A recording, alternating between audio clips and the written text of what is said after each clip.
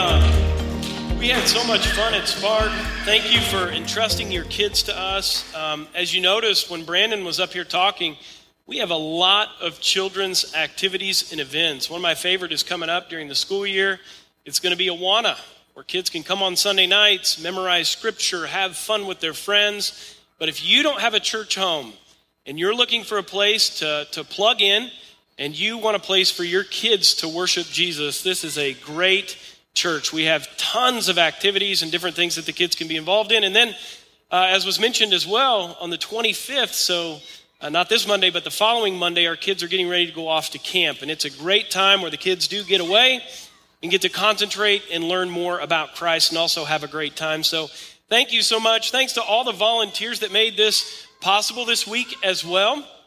And of course, Jen Franklin and Angie Holland and April Meckel, we call them the Unholy Trinity, who did such a great job this week of putting everything together for us. It was so much fun. The kids were dancing. I wouldn't embarrass some of our elder members as well that were dancing, Fleeta Bennett and Sally Mannion during the course of the week, but we won't talk about them. Well, listen, it's great to have you this morning, and if you would, we're going to turn to a passage. I think it's the most famous passage in the entire Bible.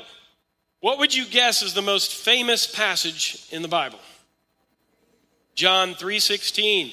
You see people holding up the sign at ball games. You see it spray painted on overpasses. And we're going to do something a little different today. We're going to look at John 3:16, then we're going to back up, kind of doing things in reverse order, and look at verses 14 and 15 as well. I've got 3 pictures to talk about 3 different verses this morning. And so, again, thanks for entrusting your kids to us. We're super excited about the activities as well after church, so hang around. There's a dunk booth. There's also food that's going to be provided. And at all of these doors, before you walk out and leave, make sure that your kids get a little ticket, because that ticket will get them a free Kona Ice. Did you hear that, kids? A free Kona Ice. So make sure and get a ticket at the door before you go out. So we're going to look at John chapter 3, verse 16. But before we look at it, I want to tell you a little story about 20 years ago. My wife and I, Amy, we were sitting down with a couple and having dinner with them. They're about 25 years older than us, and they took us out to eat, and we were just enjoying the meal. And this family, they knew me before I had become a Christian. And they knew that I had surrendered to the call in ministry. I was still young in my 20s. We were both young, and we're having dinner with this couple, and they asked me during the course of the meal, and they were not Christians, but they asked me, they said, "What changed in you? We've noticed like a big change in your life, and you're not like you used to be. You're not the person that you were before. What happened?" You know?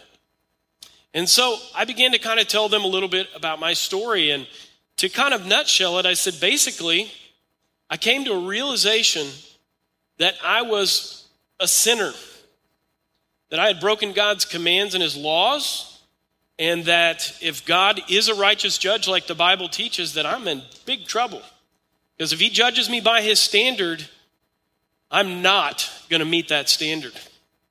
And God's going to judge me and condemn me. And so I wanted to be right with God. And so what I did is I heard that not just the bad news that I was judged by God's standard, but I also heard some really great news that Jesus had come and Jesus had died in my place for my sins. And the lady looked at me. This is not a typical conversation, but she goes, "Wow, that's a great story." She said, "I'm so glad I'm not a sinner." And she was dead serious, you know? So I said, "Well, that's interesting. Let's kind of unpack that a little bit." I said, have you ever told a lie, even a little lie? And she goes, "Oh yeah, I've told lies before." I said, "Okay. Have you ever stolen anything? Even if it was small, have you ever taken anything that didn't belong to you? Even if it was like a pen and you just grabbed it and you took it and it..." She goes, "Well, yeah, I've stolen something before." She's starting to get kind of embarrassed. And I said, You know, the Bible condemns adultery, but Jesus said, if you've lusted after another man in your heart, that's like committing adultery. Conversation got a little weird. I said, have you ever, lusted after She goes, yeah. And I said, have you ever used God's name as a curse word, like blasphemed God? And she goes, yeah. And I said, well, by your own admission, you're a lying, thieving, blaspheming adulterer at heart.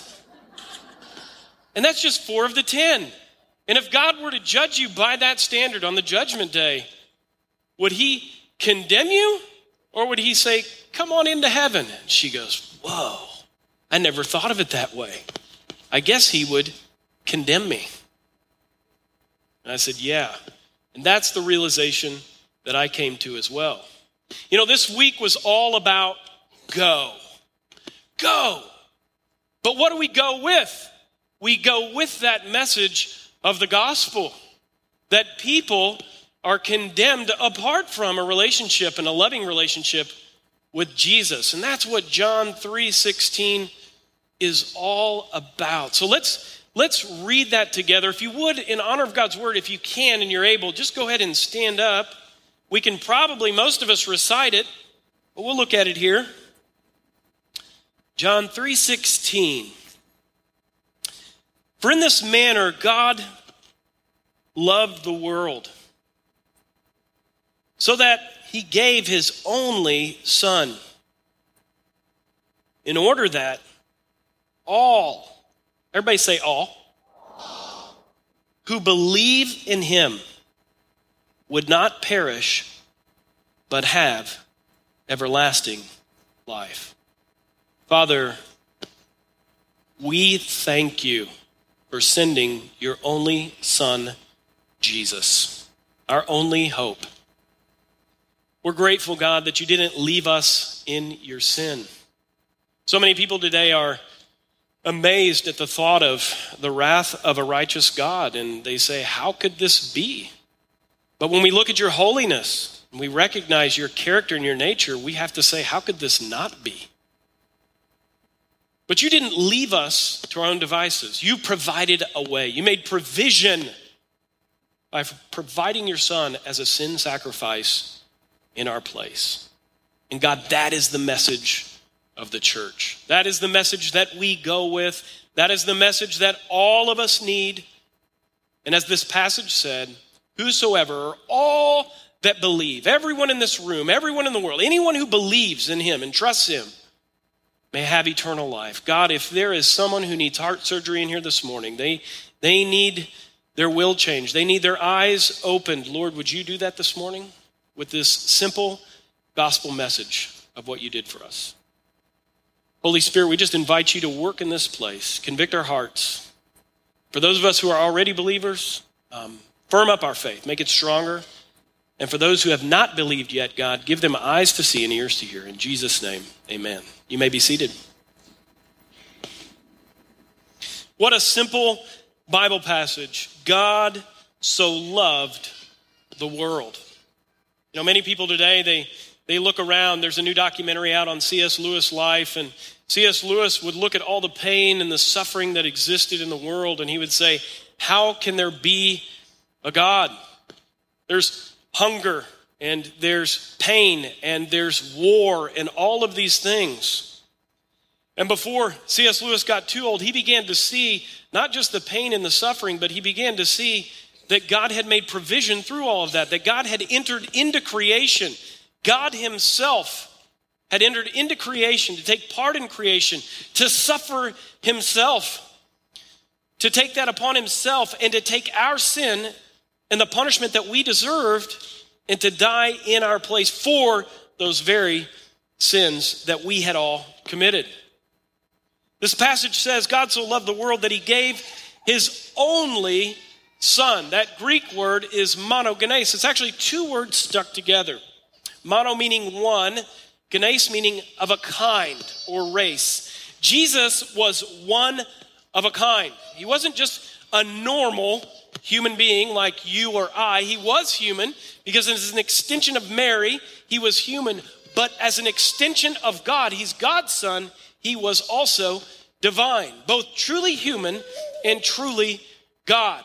God knew our problem and our plight, because sin is not just something we commit as human beings. Sin is a condition that we have. After Adam and Eve sinned, death entered into the world. And all of us have this same problem. We do the things we don't want to do, and the things we want to do, many times we don't do. We don't have the ability to not sin. We all sin. We all separate ourselves from God. And if you don't feel like you're a sinner this morning, walk yourself through that little test that I just did. And you'll realize that, yes, I have been separated from a holy God by my actions. But God didn't leave us in our sin. He made a way. He sent his only begotten son. Now, why was Jesus both human and divine? Because there was a requirement, a payment that must be paid for sin. The scriptures tell us without the shedding of blood, there is no forgiveness of sin. But the problem with humans is we're all sinful. We're all sinful. So just if Jesus was just human and he died, he would have died for his own sins. But Jesus is the unique one, the one of a kind, as this passage says. He was not just human, but he was also divine. And one thing we know about God is that God does not sin. God, by his nature, his character, is holy. He's completely other, and he is perfect. So God sent the perfect sacrifice to once and for all put an end to sin. Now, if you're working at your job, and you're supposed to be working anyway, and you get caught sitting down, right, and you're supposed to be up and working, what's your boss going to say? You going to be happy with you? They're not going to be happy at all, right? Well, the scriptures tell us about Jesus. It tells us this, that after he had offered one sacrifice for sins forever, he sat down at the right hand of the Father. So that's all great news, right? That if there's this sin problem, all of humanity has this condition, and we're separated from God, and we need to be reconciled to God. That's good news that it happened, but how do we be reconciled to God? If it's true that we're all sinners, and you all walk through that little test that I did with that lady that night, and you realize I'm a sinner, what is the solution then? Well, I just told you the solution, but how do you relate to that solution? How do you take that solution and it become your own? That's the real question. And the scriptures tell us here, God so loved the world, look at the rest of the verse, that he gave his only son, here it is, in order that all, say all again, who believe in him would not perish, but have everlasting life. There it is. How do I connect to this truth that God sent his only son to die for sinners? How do I connect to it? How do I take it and it become my own? I believe. I believe what he did. I trust in what he did. I cling to what he did. And he becomes my king. By faith, I can please God. You know, a couple of weeks ago, I was in Michigan, northern Michigan, and I was up at a little place where Lake Michigan and Lake Huron run into each other in a little strait. And off the coast there's this little island called Mackinac Island. Anybody ever heard of Mackinac Island or been to Mackinac? It's a beautiful little place. Not allowed to have cars out there. If you want to get anywhere on Mackinac Island, it's either by horseback or bicycles. And let me tell you something. You're running the gauntlet around those things to try to. It is packed full of people, but the weather's beautiful. When it was 101 here, it was 75 breezy and no humidity there. I'm just saying. It was a good time, okay? But while I'm there, my son Noah and I, we went into a little old church building from the 1700s. And I've got a little picture of the stained glass that I saw in there. And this is really, and you can't really see it that well, but this to me, we were in there spending some time in prayer and just talking. And I looked up at this stained glass and I said, this is a perfect picture of what Jesus did for us. There's a cross, if you can't see it very well, and that cross has around it the crown, right? If you want to relate to the gospel, if you want that gospel to be your own, first it's a recognition of what happened at the cross, that my sin went to him, and his righteousness now covers me. And when I believe that, I don't have to worry about perishing in eternity, but instead I get the gift of eternal life. And guess what? When I believe that, something supernatural happens, and he becomes my king. He's my king. And that message isn't just for me, but it's for the nations. And that's why we as a church, imperfect as we are, but covered in the blood of Jesus, appear before God the Father as now perfect because of what Christ did for us. He's our king. We're not perfect. He's perfect in our place. It's the best news of all time.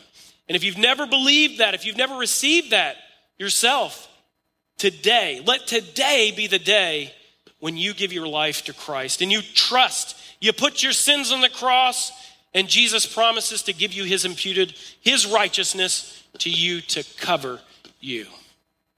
I want to back up a little bit here and look at verses 14. If you've got your Bibles, look at verse 14 and 15. A few weeks back, we had the opportunity, 21 of us went to Zambia, Africa. Does anybody in this room like snakes? Yeah, I like them too. But I don't like them in Africa. I like them here a little bit better. You know, when we went to Africa, it was funny. Stuart Dace has this little saying. He said, I just kind of came up with a saying before I traveled to Africa. If it can bite, it can probably kill me. So I'm just going to stay away from anything that can bite. I thought that was a pretty good thing. We're out and we're we're on this little trip where we can go and see different animals and things on a little safari. It was a small safari. And we went into this reptile area, right? And in this reptile area was a spitting cobra, okay? A spitting cobra, there he is right there. There's the little fella. He's so sweet.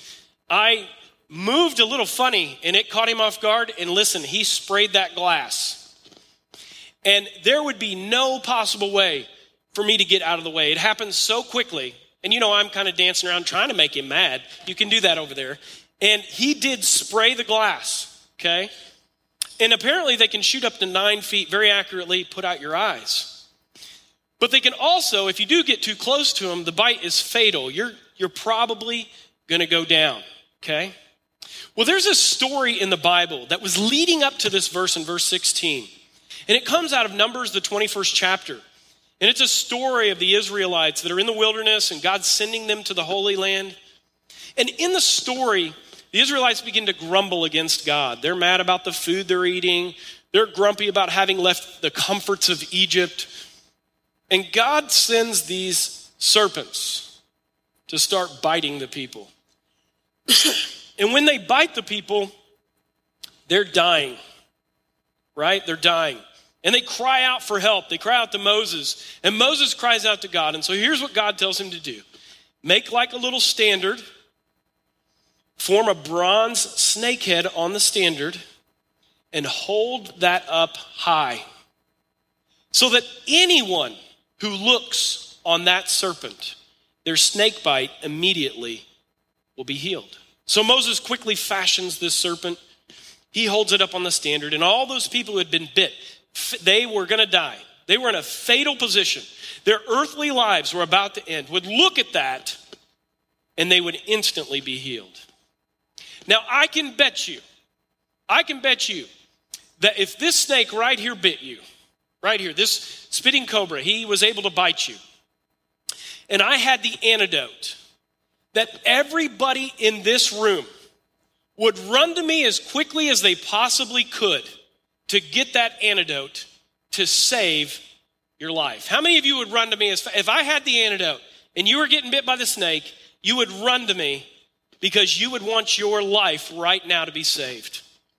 Well, I want you to listen. God made us in two parts. He didn't just make us physical bodies, but he made us souls. And this story that happened in the Old Testament, which is a physical example, it now, in Jesus' own words, illustrates a spiritual truth. Look at verse 14. As Moses lifted up the serpent in the wilderness, Also, it is necessary in this manner for the Son of Man to be lifted up, in order that all, say all, good theme today, all who believe in him would have everlasting life. There it is. So it's not just this physical life that we should be concerned about.